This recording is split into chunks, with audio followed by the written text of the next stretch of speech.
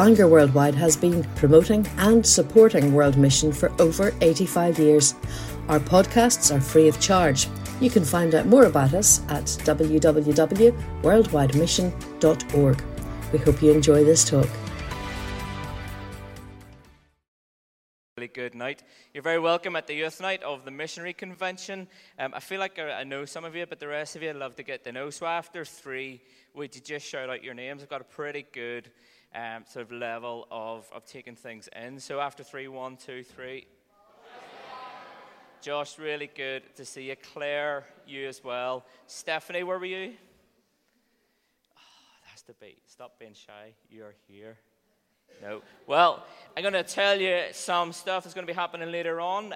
We have some guys from Exodus here to share with us. I'm so sorry about the crowd tonight. Like last year, they were so much better, but they might warm up. We have Mr. Harding from Glenlola. He's a wee bit more receptive than it. We have Johnny McLaughlin from Hamilton Road Baptist Church. When you see his trousers, you'll cheer an awful lot more. That's all I've got to say about that. We have the Not One Way Band. These guys over here are going to be leading us in worship. We have freebie, so everybody in the way out is going to get a free book. Oh, yes. Are there any students or anybody who's heading off to uni for the first time here? You get a goodie bag on the way out. In the goodie bag, there's some stuff like books that you'll never read, but there's a packet of super noodles as well. And the biggest cheer is that afterwards we've got free pizza. Yeah. Hold on. There's more. It's not just any old pizza. It's from Piccolo's. Thank you to the Bangor ones. What we're going to do is a quick game just to get you warmed up. So this is called Heads or Tails. And so what you need to do is stand up. So stand up. You're going to go heads or tails. Heads, you put your hands on your heads. Tails, you put your hands on your tails. I toss a coin. If you're wrong, you sit down. Okay? And we just keep going till we have a winner. Let's have a practice round. Who's ready for a practice round? Again, 3 people. This is going to go really, really well. So 3, 2, 1, call. Heads. So, thankfully, it was just a practice. Let's go again. This is for real. 3, 2, 1. No cheating, no changing. Tails. 3, 2, 1. Heads. 3, 2, 1. Tails. It's getting pretty tense now. 3, 2, 1. What's your name?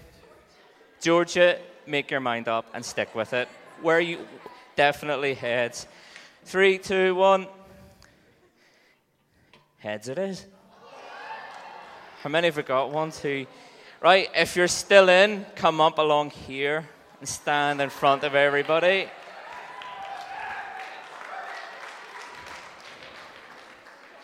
Here we go. 3, no cheating. 3, 2, 1. Tails it is. Here we go. Am I okay to come down here with the mic? Georgia, what's your name? Georgia. I already asked you that. Who are you? Emma. Erin. Benjamin. Not Ben, but Benjamin. Oof. Right, and this is what you need. Georgia, are you listening to me? Yeah, Definitely. I need a noise that describes you, right? Some noise that describes your character. Georgia, you're bound to go first. What noise? I don't know. I really don't know. A laugh. I don't know. Laugh. Moo. Hear you. Interesting. Right, here we go. Call 3, 2. Georgia, just play the game. 3, 2, 1. Someone needs to go tails. Given the peer pressure. Oh, heads it is. Right, here we go. Yours was awful, your noise. You go heads or tails? Your heads. 3, 2, 1. Tails it is. And that was... So, we're going to hand over to the band. Let's stand. I'm going to pray.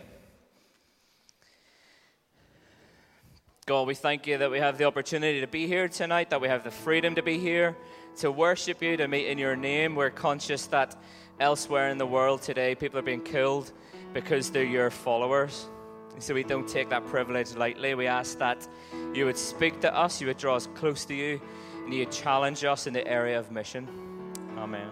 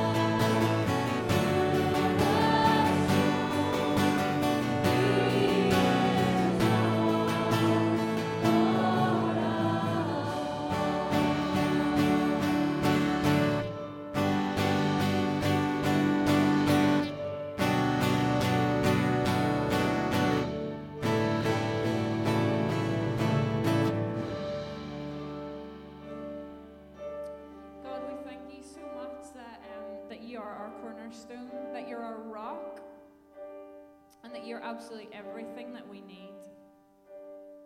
And we thank you, God, that no matter what we go through, our ups and our downs, God, that you're always there and you're working it out for good. So we thank you tonight for everything that you are. We praise you for everything that you are. And God, we want you to know tonight that we just think that you're great. Amen. You can take your seats.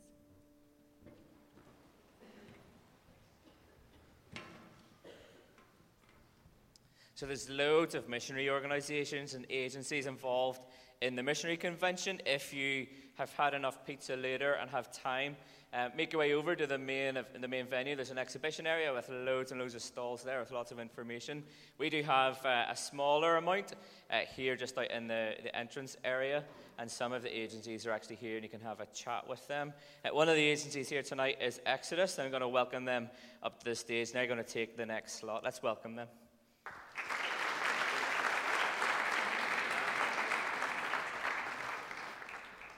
Thank you very much for your warm welcome. We want to speak on don't waste your summer. A lot of you guys sitting there will be just finishing the end of maybe 2 months. Maybe you're at university and you're still going for that summer, trying to eke out the last few rays of sunshine right here in Bangor. But we want to challenge you to not waste your summer, and who better to do that than 3 people who in the last few years, especially this summer, have not been wasting that, but instead they've been packing it full of serving God. So I want to just introduce Esther, James and Chalky, and they're just going to share their story in 3 minutes of the last few summers. Hello, I'm Esther. I am working as an intern for Exodus this year, just started, in the churches department. But I've been involved over the last 5 years or so with doing missions in the summer, whether that be in school holidays or university holidays.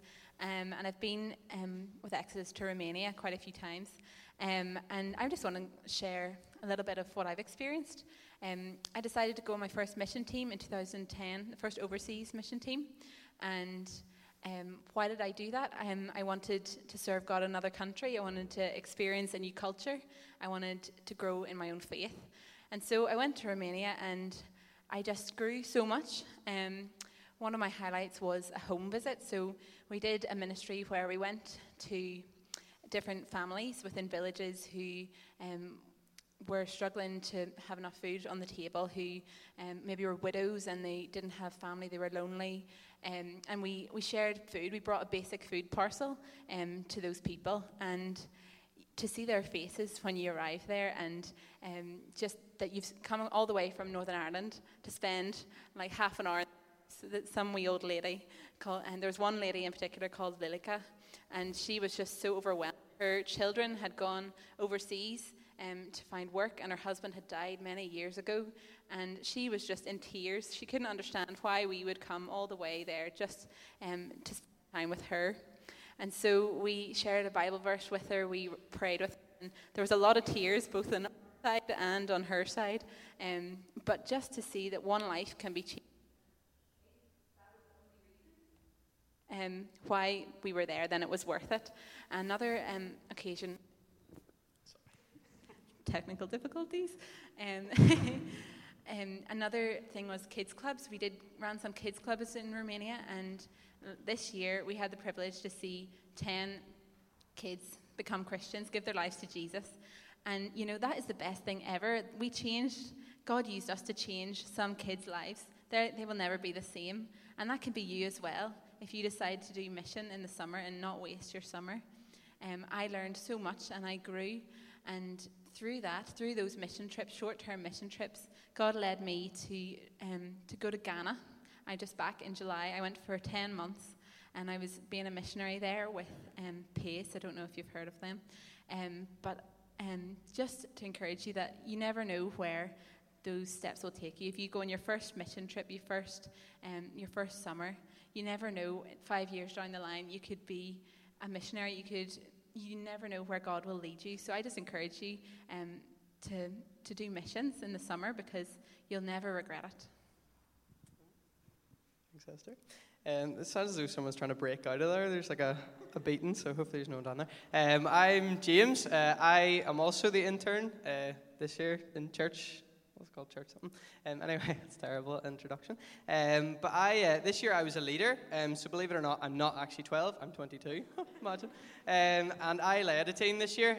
So just from a leader's perspective, I've led 2 teams now. And this summer, I'm just going to say about a story that I had of a guy that was on my team. And he's called Matty. I would say I've changed his name legally, but he's called Matty. So if you want to find him, he's called Matty. So Matty, we meet up 16 weeks, or consecutively 16 weeks before we sort of go away.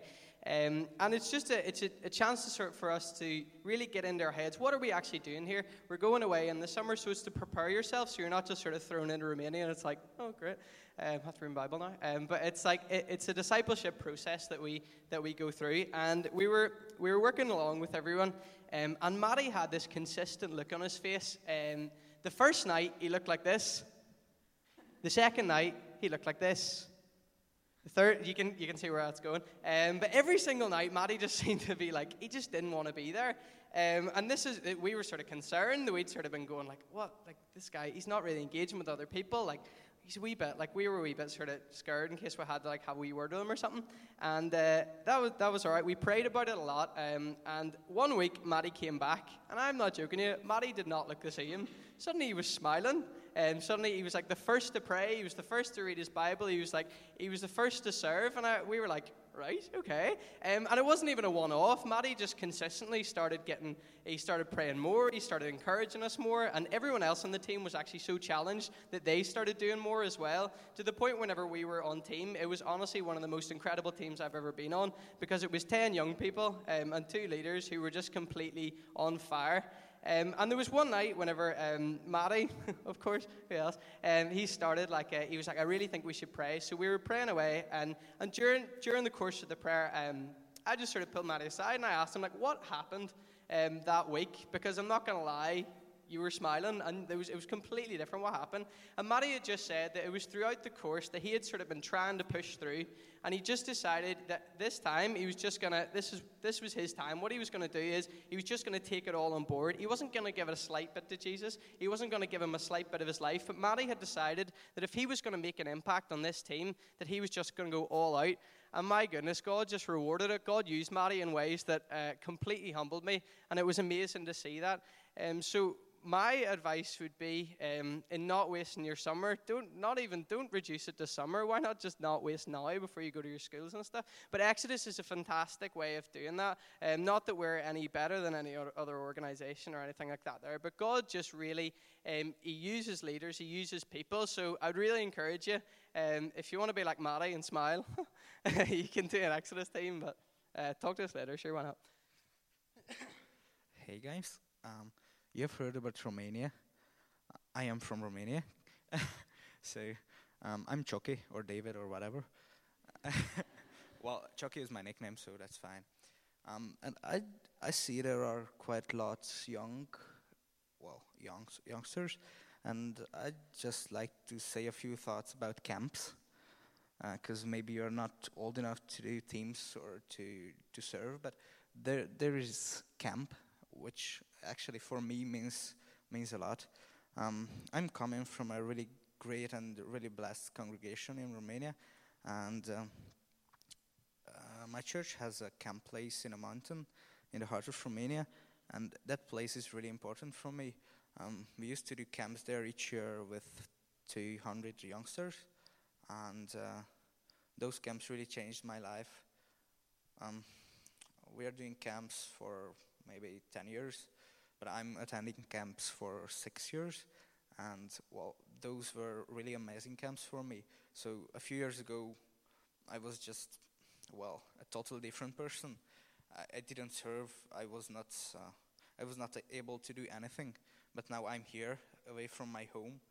I'm just here for 2 weeks, so I just came 2 weeks ago, and well, I think camp is not that long as, for example, a team like preparing and all these stuff, but it really can change your life. So I encourage you to do camps, to go to camps, because they really can have an impact on your life. So. I'm going to get each of these guys to just turn around and show the logo, the Take Your Place logo on the back of their t-shirts. So this year, as an organization, we've had this as our theme for the year. So you guys can grab a seat. Thank you very much. If you want to give them a round of applause.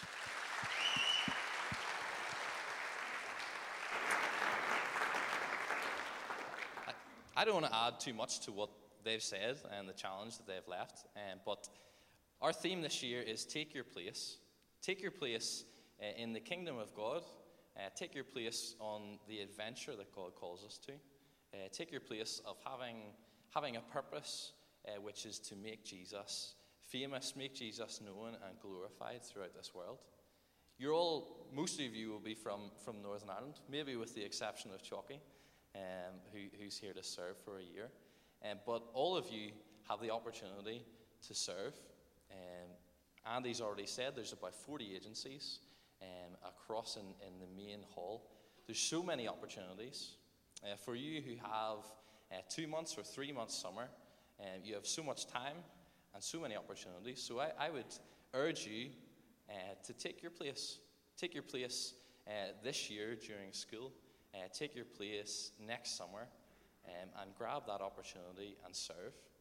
As these three have already said, Exodus are hoping to provide an exciting opportunity in Bangor next summer, and that'll be starting, the team meets for 16 weeks, so that will be starting in January time. So if you want more information on that, come and speak to these guys.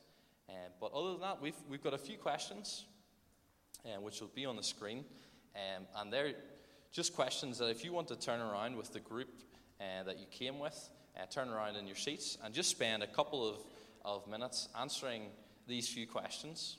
So what opportunities have shaped this summer? And looking ahead, what can shape next summer?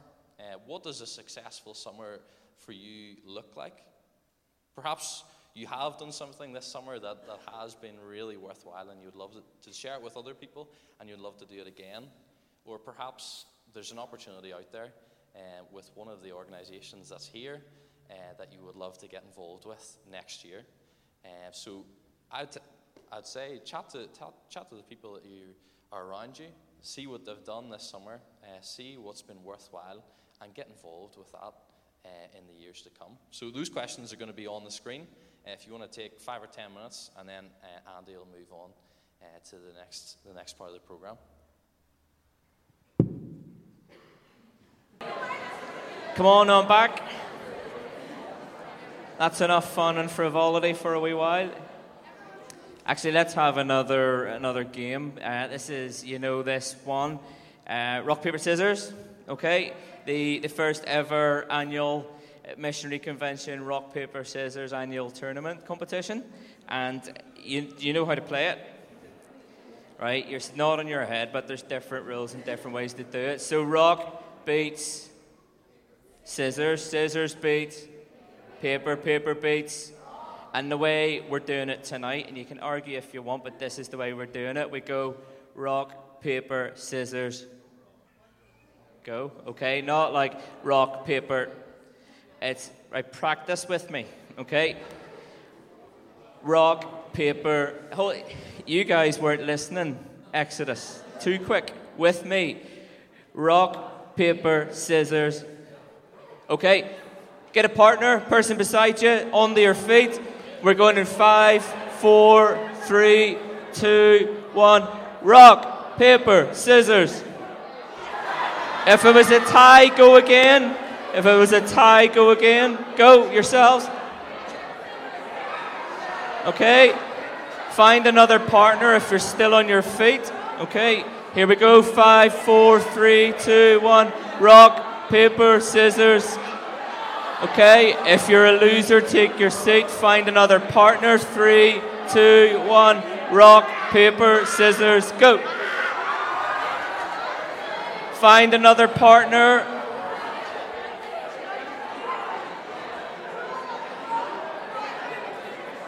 Find another partner. 5, 4, 3, 2, 1. Rock, paper, scissors. Hold on a wee minute. Which part of find another? Hold on. Find another partner. Come on. You wait there. Quick. 5, 4, 3, 2, 1. Right, who's still in? Why is there 3 people over there standing? Do you need to find somebody? Come on up to the... Just you wait here. Are you still in? So we've got 3. You were cheating. Wait, sit down. I'm going to go against you. Ready? Ready? 5, 4, 3, 2, 1. Rock, paper, scissors. Oh, I'm out. Right, hold on. Wait, I haven't said go. Excuse me. I have the microphone and I haven't said go yet. Okay, you two over there, you two over here. This is the semi-final. What's your name? Oliver. Jay. Here we go. Are you ready? Are you excited? Can you feel the tension in the air? You can cut it with a knife. Here we go. Everybody join in. 5, 4, 3, 2, 1. Rock, paper, scissors. Oh, is that a tie? Did someone win here? Tie again. 3, 2, 1. Rock, paper, scissors. Oh, come on up onto the stage. Come on up. Here we go. Right. Shh. Where are you from? Northern Ireland. From Northern Ireland. Like, do you want to narrow it down a wee bit? Donegal. Ooh. What's the best ice cream, Maud's or the Cabin? Mods. Controversial. Where are you from? Bangor. From Bangor. What's better, Bangor or Donegal? Bangor. Yeah, you're right. Here we go. Are you ready? Everybody else ready? Well, look at that there. Right, let's go. 5, 4, 3, 2, 1. Rock, paper, scissors. Bangor wins. Oh, yeah. Well done. So you can go home, and if nothing else happens, you can tell people that you were there the first ever time we did rock, paper, scissors at the missionary convention. So we've heard from Exodus. How many people have not yet ever done some sort of team in their summer? Put your hand up. Do you want to have a wee look, just so you know who they are? Okay. As the guy said, if you're interested in finding out more, chat to them afterwards. It's great tonight to have Mr. Harding from Glenlola Collegiate. He's not here to check up on anybody. He's here to talk to us about, well, not me, because I'm away a bit past being at school. Don't waste your time at school. So let's welcome Mr. Harding to the stage.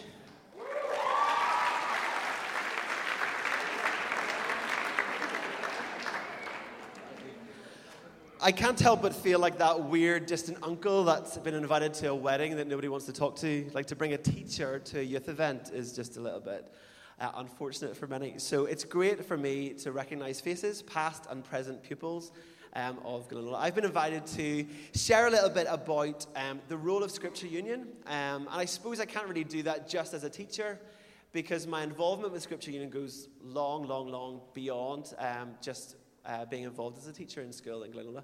I would say, Chucky said that actually because of camps, his life is different. And I can honestly say that because of Scripture Union, my life is different. I was really blessed to go to a school where Scripture Union was really strong. There was loads of Christian teachers, loads of camps, loads of retreat weekends. But the teachers really impressed on us the need to kind of get involved and be creative and take ownership over our own Scripture Union. And we would have taken days away to kind of plan and prepare for assemblies or special events. And we really saw God use us. And because of that, I will honestly say that the friends I have today that I would say are my closest friends, the ones that I would go to with kind of, with anything really, are the friends that I made at school. And we constantly joke about how, other than Jesus, we have nothing in common. There's nothing else that would have brought us together at school. We weren't all in the same kind of group. But our faith brought us together, And because we prayed together and shared life together, we're really bound to each other. And we've continued to share life many, many, many years after school. I met my wife through SU, so I have a lot to thank SU for, which means I didn't go to an all-boys school. But today I want to just share a few. I was kind of asked to give some do's and don'ts about being involved in Scripture Union. And I suppose my first do would be get involved. It's your school. We've heard a lot about the summer and about how you have loads of time in the summer.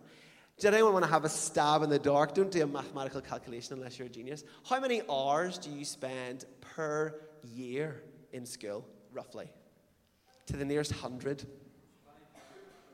5,000 hours a year? No. It's going to sound like a massive anticlimax after that. How many? Too many. That's a great answer. I'll see you tomorrow. 1,200 hours. 1,200 hours in an academic year. 190 days spent in school uniform. Multiply that by 5 or 7. That's a lot of days, a lot of uniforms, and a lot of hours. But what a blessing it is to actually get involved in your Scripture Union. Now, in schools, we talk a lot about preparing you for the future. About schools being a place where you learn about life and work. And we even have a subject now called Learning for Life and Work. That I don't groan. Citizenship, employability, personal development. It's a joy, isn't it a joy? It's a joy. But in many ways, school is a training ground. It's a training ground for life. It's a training ground where you practice maybe what profession you might have, what kind of person you want to be, what skills you want to have. And I really believe that Scripture Union is a great training ground for preparing you for what life has in store, what God has in store in life. And not waiting until, well, when you leave school, you'll be old enough to do what you think God might have for you, but to really grab hold of that now. So whether you're still in school or you're at university and part of your CU, I would say get involved. I would say be creative. Look around you. What makes people tick in your school? And every school is different. And when you hear from teachers from different schools or you hear from pupils from different schools, you see that some things work in one school that don't work in another. We have a bit of a theme sometimes in our school that, certainly with the senior SU, that there's a food-related theme, because that seems to draw pupils in, and that may work in other schools. So we've got things like prayer, praise, and pizza. That would be the food element. Or tea, toast, and testimony, which in a girls' school is ridiculously popular. But maybe food is a thing that'll hook people to get them involved, and to be creative about that. Be inclusive. Be inclusive. There's nothing worse than an SU group where someone comes along and just feels like they don't fit. The back of your shirt say, take your place. There is a place for you. If you've never been to your SU will be richer and blessed because you're in it, regardless of what you feel that you have to offer. So get involved, take your place, and allow it to be richer because of you. Contribute and get involved. Be inclusive within the year groups. There's nothing worse than an SU where everyone sits in their year groups, comes, sits with their friends, talks about their subjects, and then leaves again. So get involved and be inclusive. In our school, there's a lot of freedoms at times to use the SU to share. And there's been some amazing experiences over recent years where girls have really taken it upon themselves to pray and to think of ways of creatively sharing the gospel. And I would challenge you in your school that if there isn't a very big issue, get involved. You will make it bigger. Pray, because that's when things happen. We are not in the business of changing other people's lives. If it's down to us, we may as well go home. But by inviting God into our school, into our classrooms, into our friendships, into our studies, into the corridor, into the locker area, into the lunchroom, by inviting God into every aspect of our school, we will see a difference. And we've seen so many differences within our school where we've taken an assembly and the girls have prayed and just stepped out in faith, not really knowing what's going to happen or how it's going to be received. And they've really been bold and confident and creative. And God has really blessed them. God is in the business of answering prayer, blessing his people, showing up at the right time and changing and making differences. We sang tonight Cornerstone, where we focused on how God is the center of everything and should be the center of our lives. How awesome would it be if God was the cornerstone of our every school?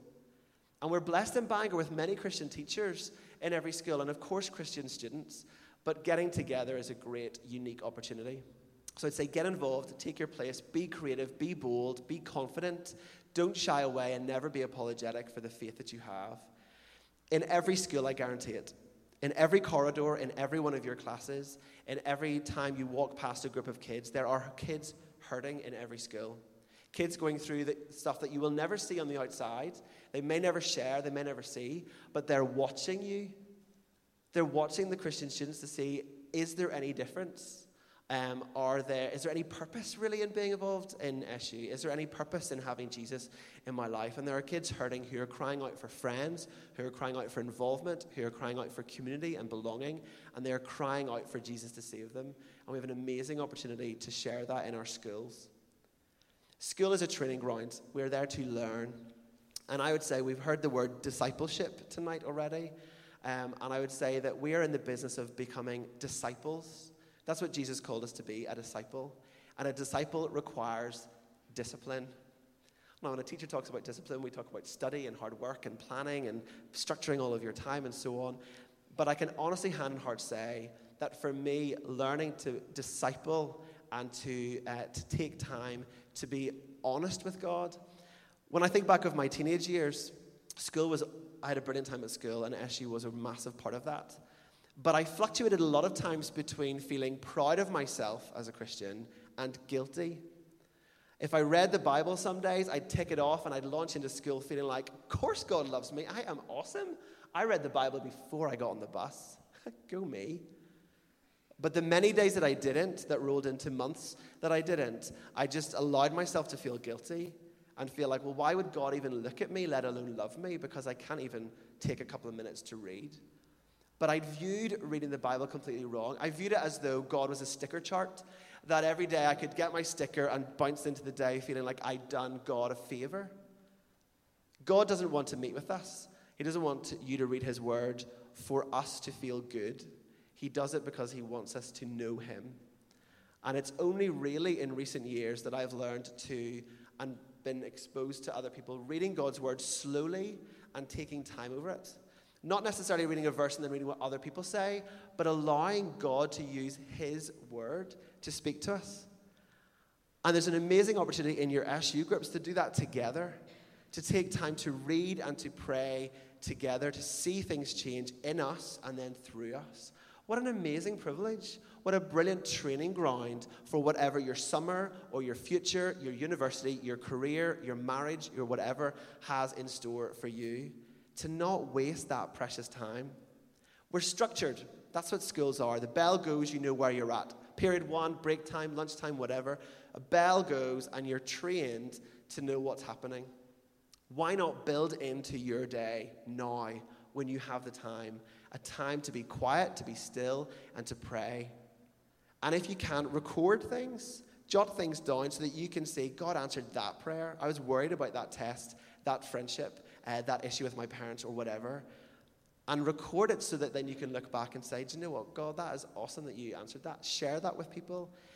We have a Titos and Testimony Day in SU frequently, and that's just where the floor is opened. We feed them, and then we allow girls just to share their story.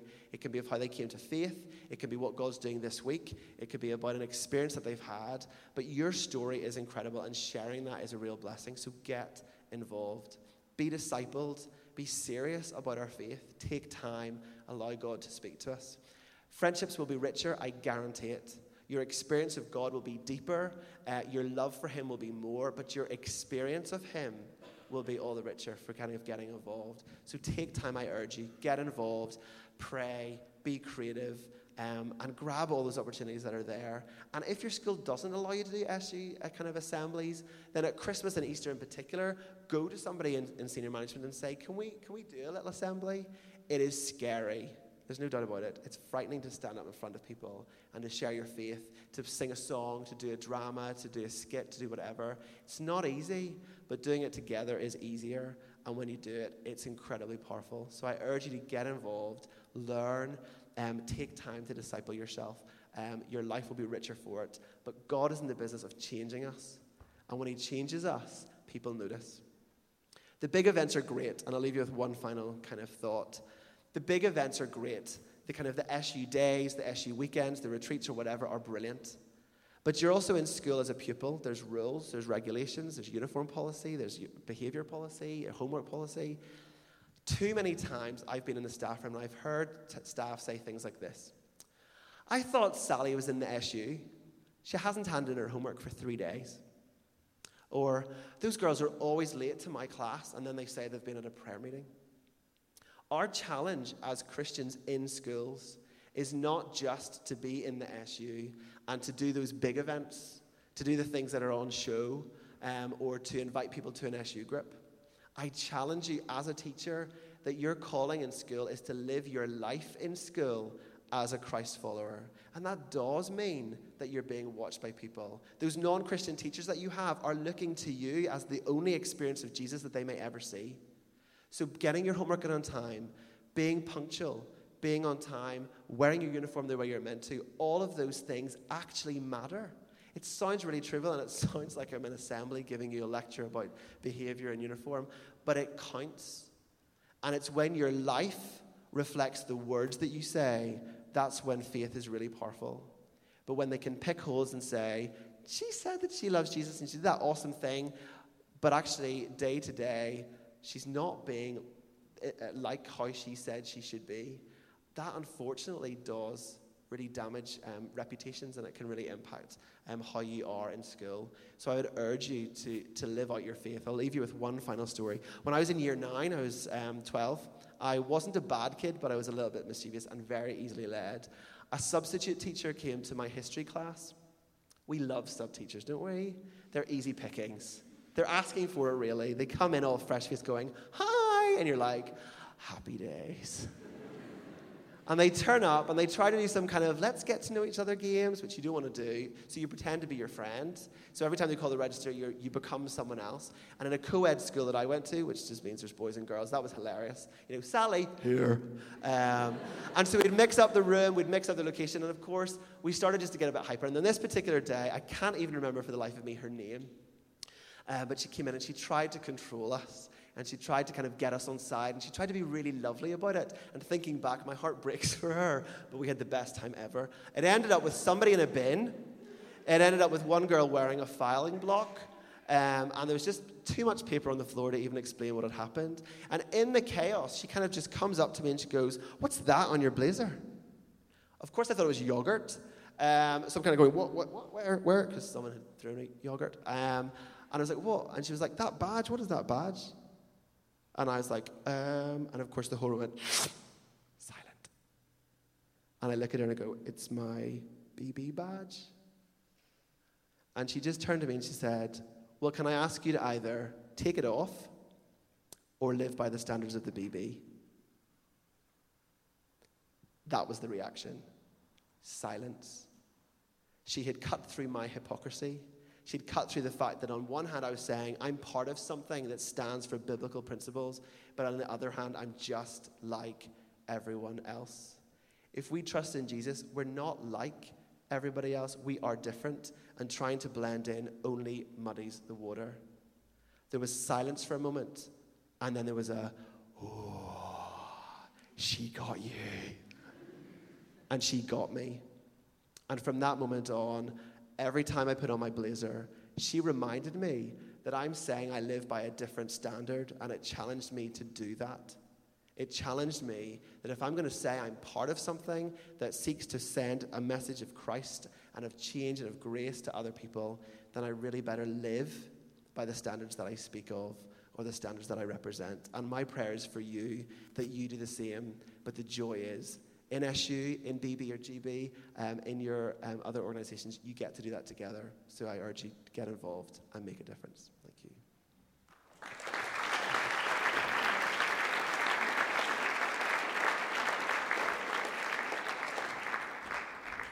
Our trusted teacher, the band is going to come now and lead us in worship.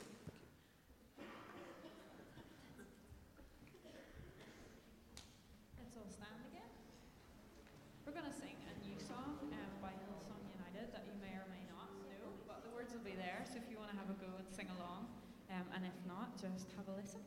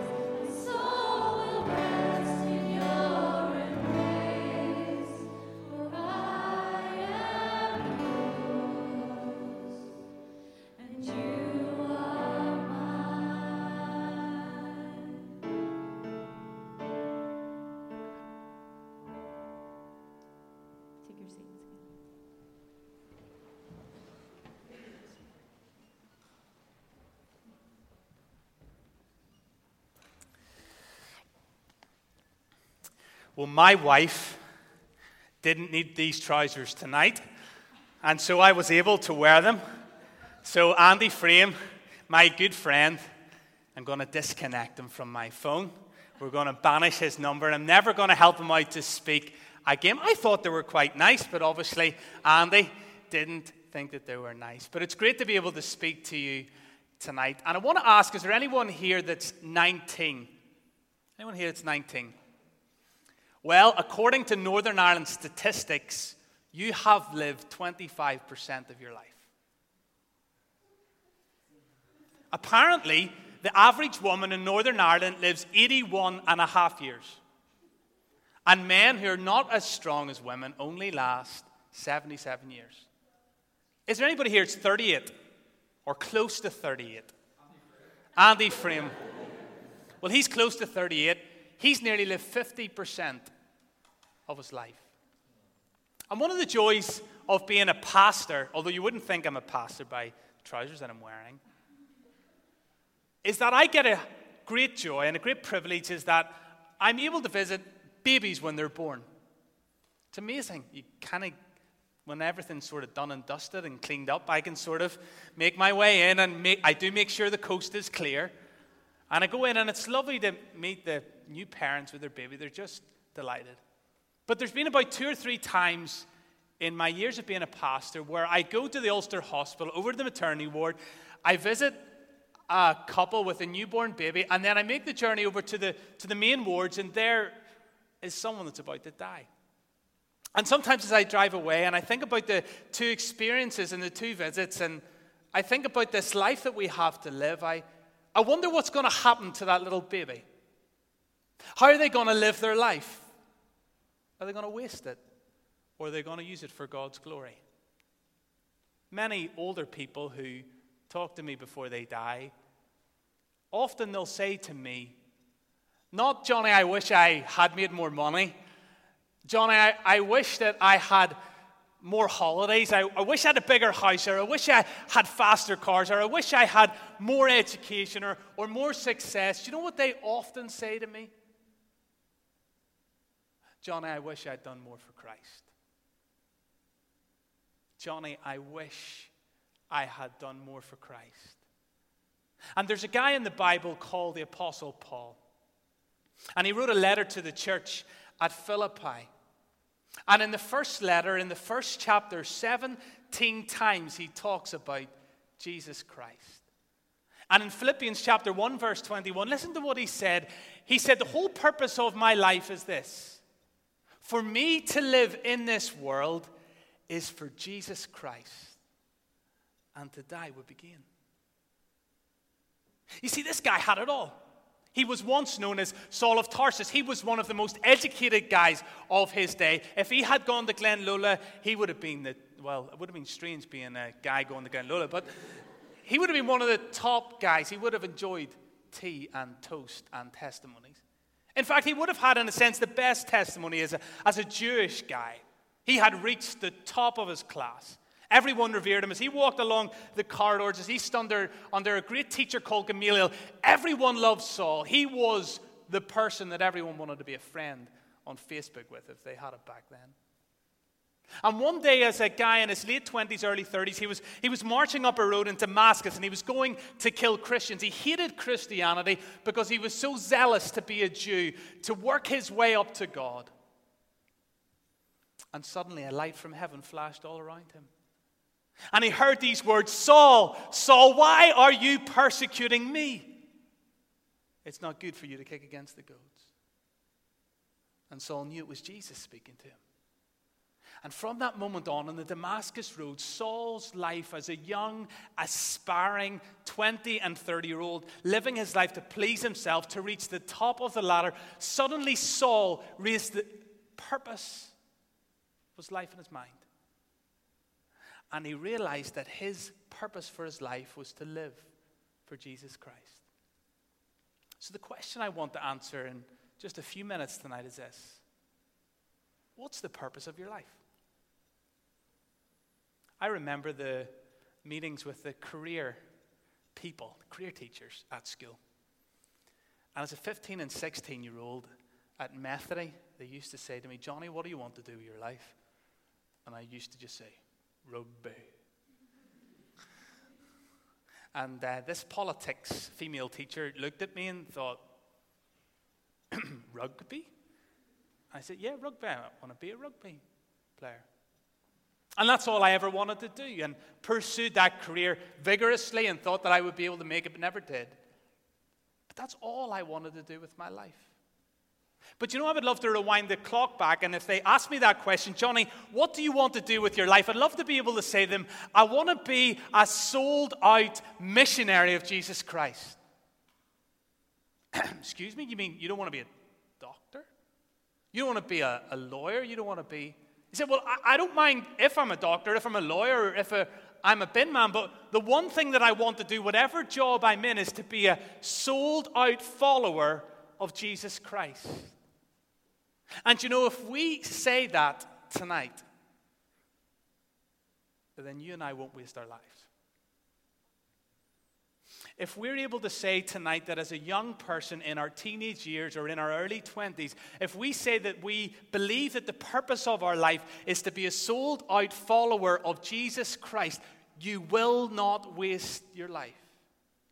You say, but Johnny, I'm too young to worry about all those questions. I mean, if I'm around 15 or 16, I maybe have 80% of my life left. I'll worry about that when I get a little bit older. But Solomon, one of the wisest men the world has ever seen or heard, said this in Ecclesiastes 12, verse 1. He said, remember your Creator. When? In the days of your youth. For when you get old, you will stop remembering Him.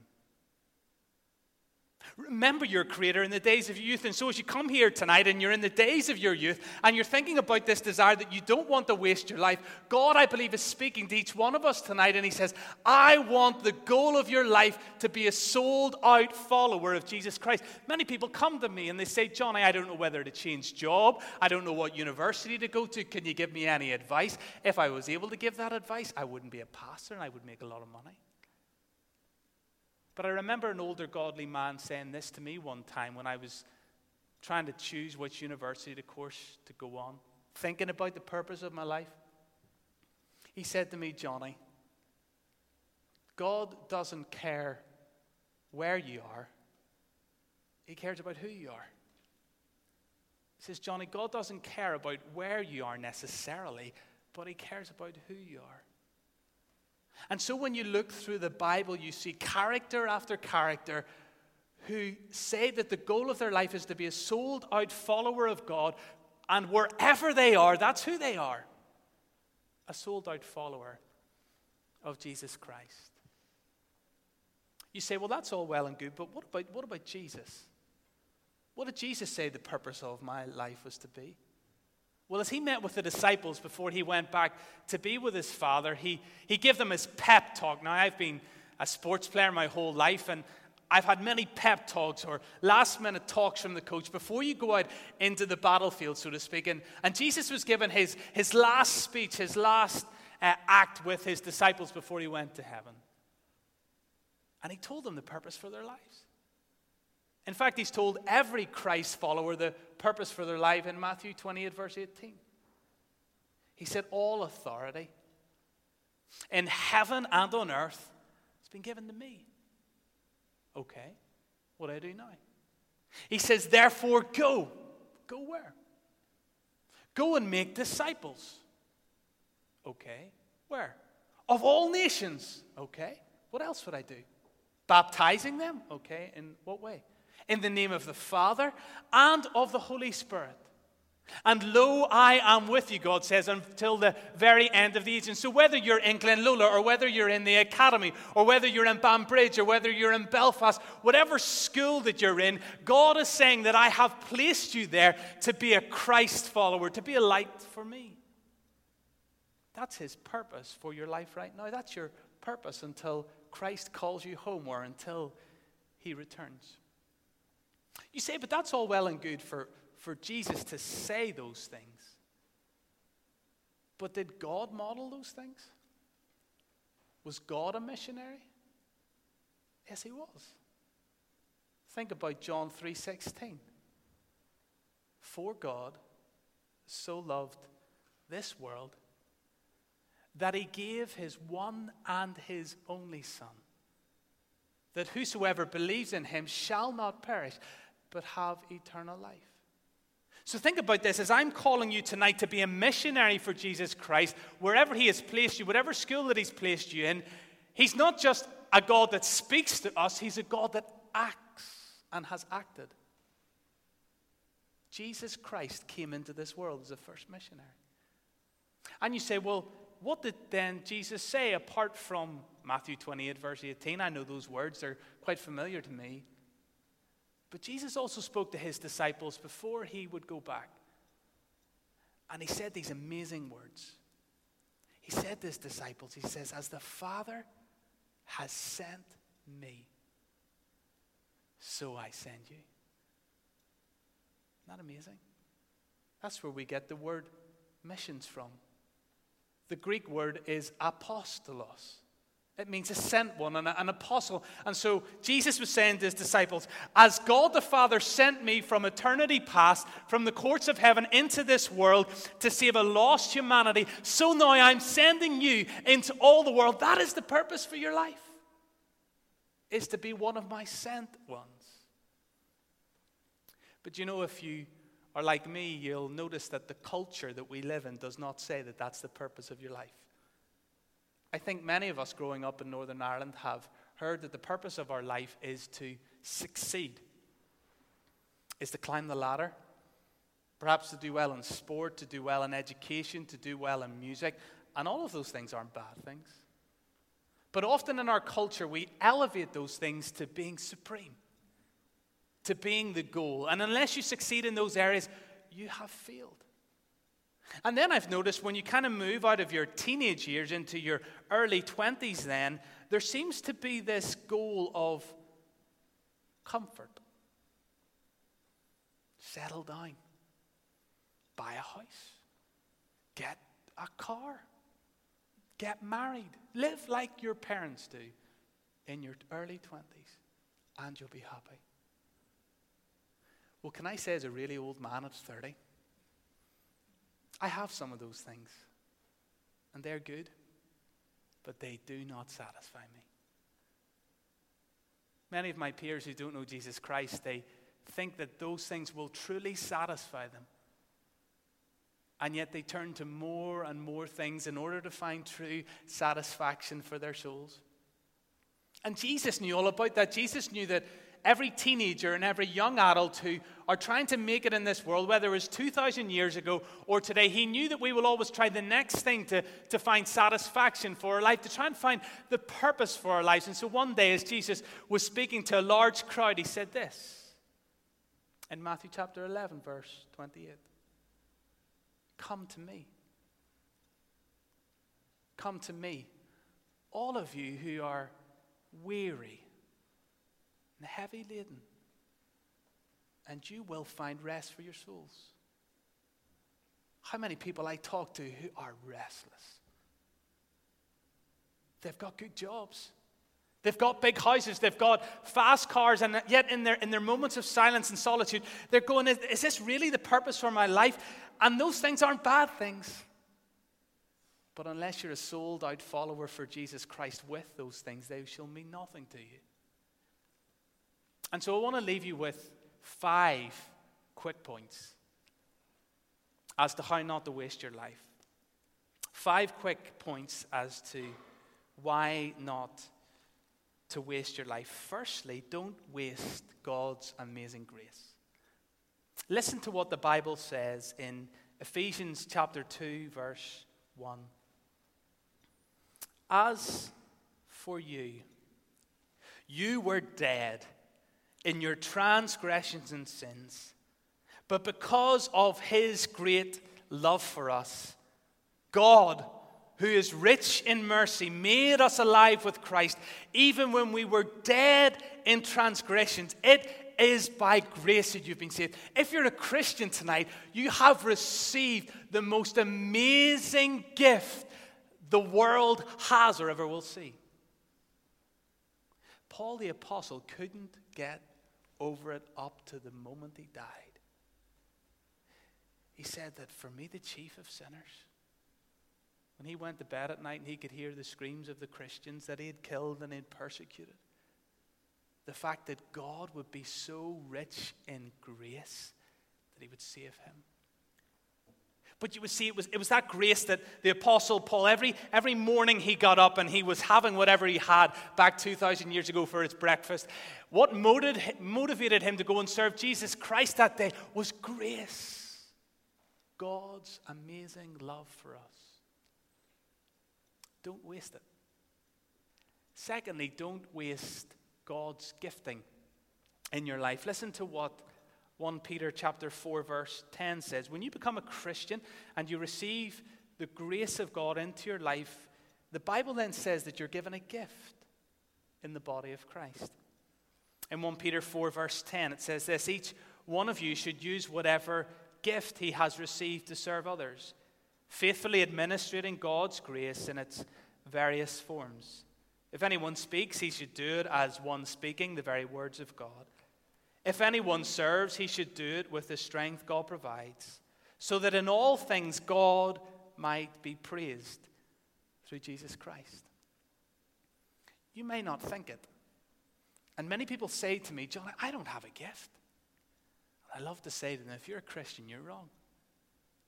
The Bible says that when you become a Christian, by God's grace, you're then placed into the body of Jesus Christ. And you're given a gift. Some people it's serving behind the scenes. Some people it's teaching. Some people it's helping. Some people it's praying with others. Some people it's administration. There are over 29 gifts in the New Testament. And if you don't want to waste your life, you can't waste God's grace, and you cannot waste your gift. You can't hide it. You got to use it for God's kingdom. The third thing is, don't waste God's gift of sexuality. Don't waste God's gift of sexuality. Listen to what the Bible says about sexuality. 1 Corinthians chapter 6, verse 18 has words which are so helpful for all of us, but particularly us in our younger years. Paul writes, "Flee from sexual immorality. All other sins a man commits are outside his body. But he who sins sexually sins against his own body. Do you not know that your body is a temple of the Holy Spirit who is in you, whom you've received from God? You're not your own." You hear that? The purpose for your life, you're not your own. You were bought at a price. Therefore, honor God with your body. See, the Bible has a great imagery. Before you were a Christian, the Bible says that you were someone that was without a spiritual family. You were an orphan. And in the picture in Paul's day was that you would, in a sense, be like a slave. You'd be off to the side. You were on your own. And then a master would walk into the market and they would look at all the slaves, and then he would look at the one that he would want, and he would pick that person out of the slave line and say, "You're now going to be part of my family." And that's what God has done with each one of us if we're a Christian.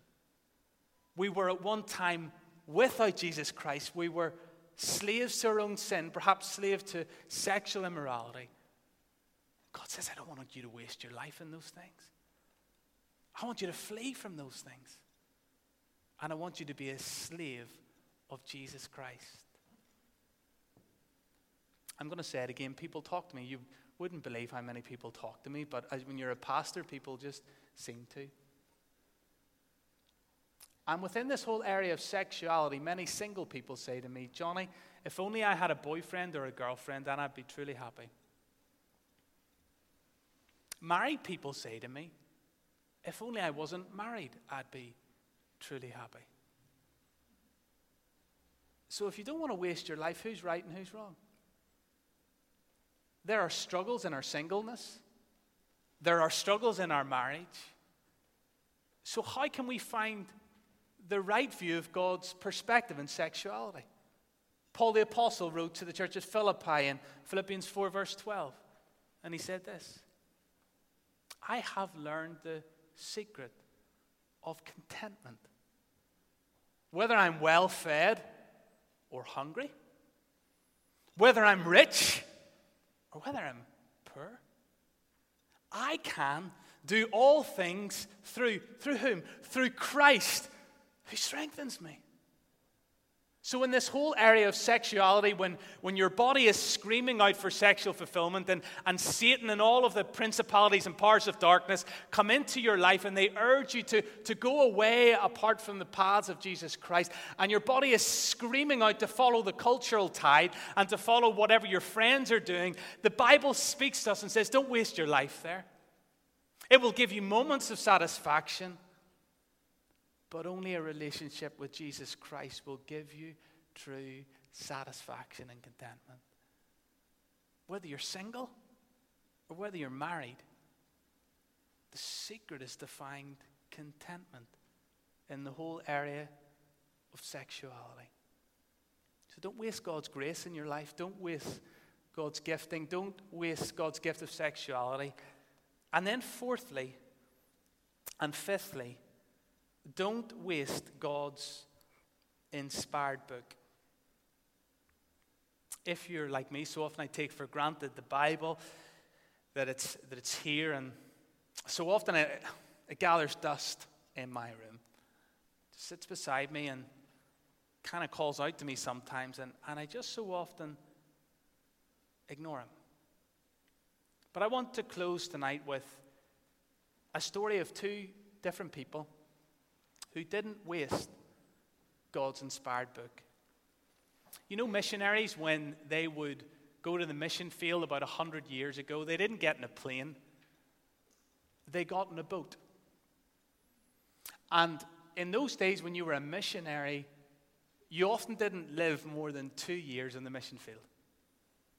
So if you're a 20-year-old tonight, and many of them were 20, when they left for the mission field, particularly to Africa, they would have brought their belongings and their collections in a box.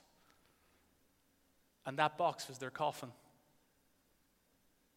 And down at the boatyard, the Christians that would have met with them there would have used to sing a song, and it would have gone, God be with us until we meet again.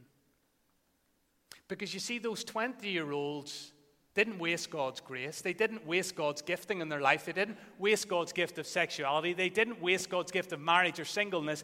And they didn't waste God's book. In fact, the reason that they were standing as a 20-year-old at those docks, knowing that in a couple of years they were going to die in this world, because they believed the Bible where it says, for me to live in this world is for Jesus Christ. And actually to die would begin. But there was a girl who just passed away not so long ago as a missionary in Iraq. Also brought her belongings with her, but she also left a letter with her pastor. It's called The Last Letter. But the pastor was only to open it if she died. And listen to the letter that she wrote to her pastor. Dear pastor, you should only be opening this letter in the event of my death. When God calls, there are no regrets. I tried to share my heart with you as much as possible. My heart for God's people and the nations. I wasn't called to a place, I was called to Him. To obey was my objective. To suffer was expected. His glory was my reward.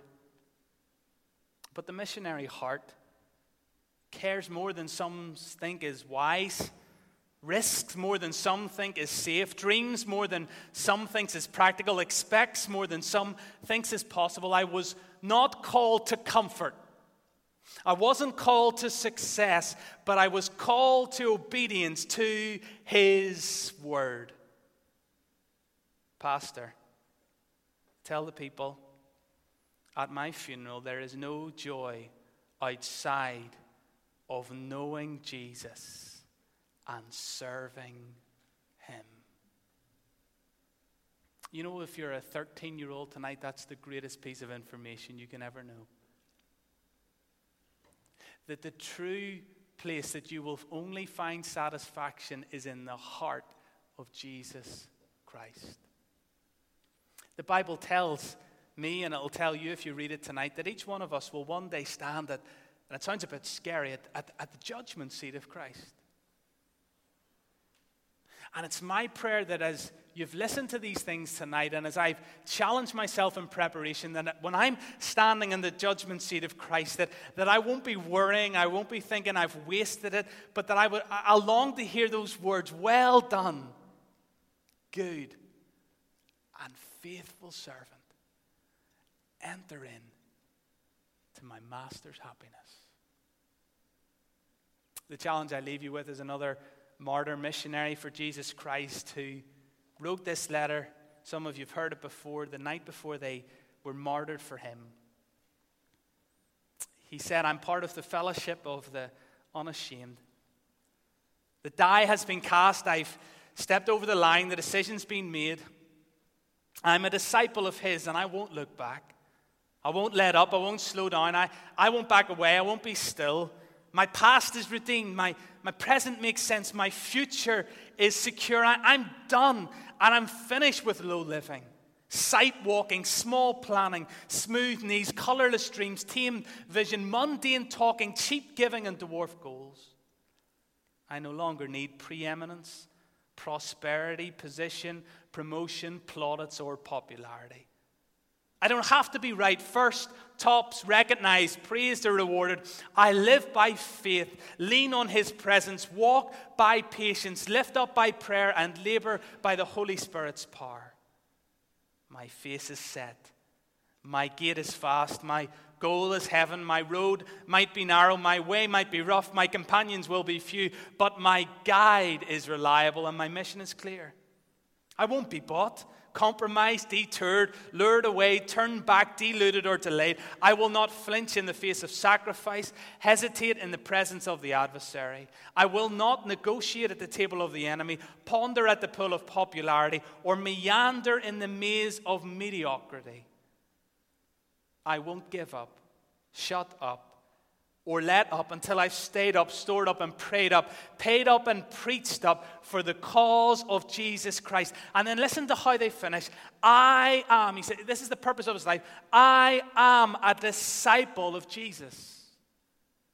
I must give until I drop. Preach until all know. Work until he returns. And when he comes for his own, he'll have no problem recognizing me. My colors will be clear. My prayer tonight is that even someone is being called to the full-time mission field. And you know, that's everyone. Wherever you will go, wherever you get your paycheck, God will just put it through different sources. But the main goal, wherever he places you, is to be a sold-out follower of Jesus Christ. So let's just have a few moments pause. The team are going to come and lead us in our final couple of songs, but I just want there to be a few moments of silence, and if you felt like God is speaking to you, shaping you, molding you, these are the moments to come to him in confession. Perhaps there's areas of your life which aren't submitted to him, and then I'll pray and then hand over to the team.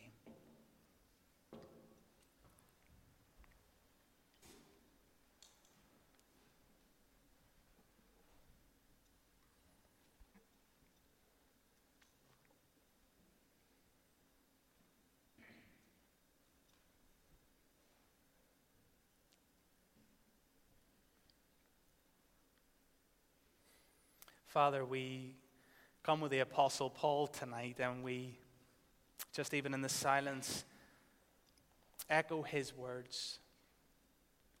Whatever was profit to me, I now consider loss for the sake of Christ. In fact, tonight, Father, many of us want to say that we consider all things a loss compared to the surpassing greatness of knowing your Son, the Lord Jesus Christ. Help our sole passion in our lives to want to know him and the power of his resurrection and the fellowship of his sufferings, so becoming like him in his death. Help us, Father, with the Apostle Paul tonight to Forget whatever lies behind.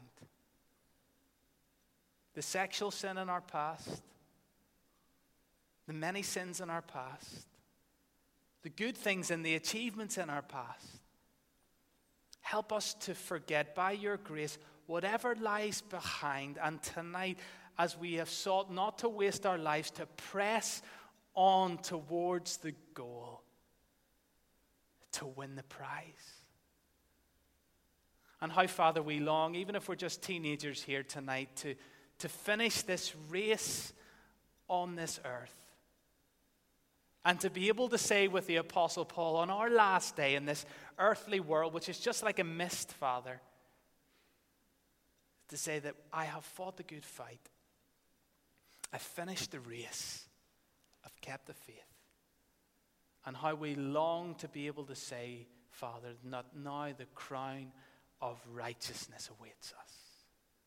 So help us as teenagers tonight and young adults here tonight to live tonight as if it was our last day, as if tomorrow will be our last day, so that all might know your glorious good news. In your name we pray. Amen.